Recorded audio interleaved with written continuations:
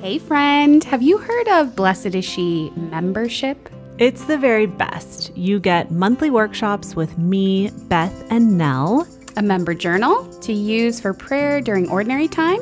You get the 2 Advent and Lent devotionals auto-shipped right to your door.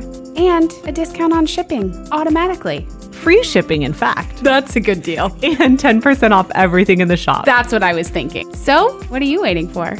Go sign up at blessedisshe.net/membership. See you at the next workshop. Bye-bye. September 2nd, 2021.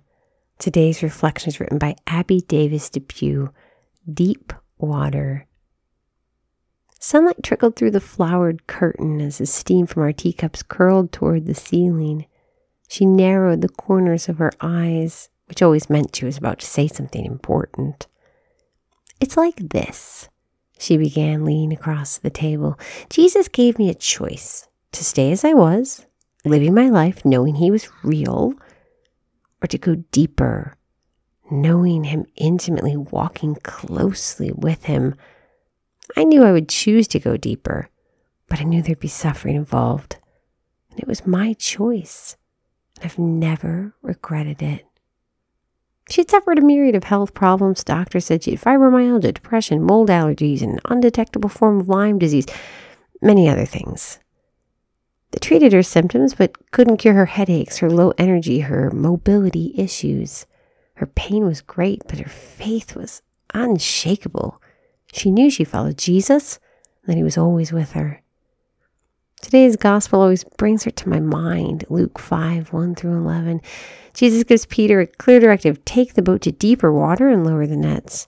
It's not because Jesus needs to give Peter instructions on how to fish. He's been a fisherman his whole life. Jesus is giving Peter the chance to trust him in a new way, a way that pushes the boundaries of logic to the edge of reason. Where Peter's professional knowledge runs out of explanations is the place where his faith has to take over. Does Peter trust Jesus? Sure, he's following him, isn't he? But does Peter trust Jesus enough to follow his instructions when they seem illogical? It's a question for us too. How much do I trust him? How far am I willing to let that trust take me? Will I go into deeper water with him when all my instincts say it doesn't make sense? Picture yourself in the boat with Jesus. Look into his face. What risk might he be inviting you to take in faith? Ask him for the courage to trust his leadership. He always sustains us in the ways he calls us to go. Lord Jesus, we thank you for this day and for this sisterhood. Help us to have faith and trust as you call us into deeper waters. We ask this in your holy and precious name. Amen.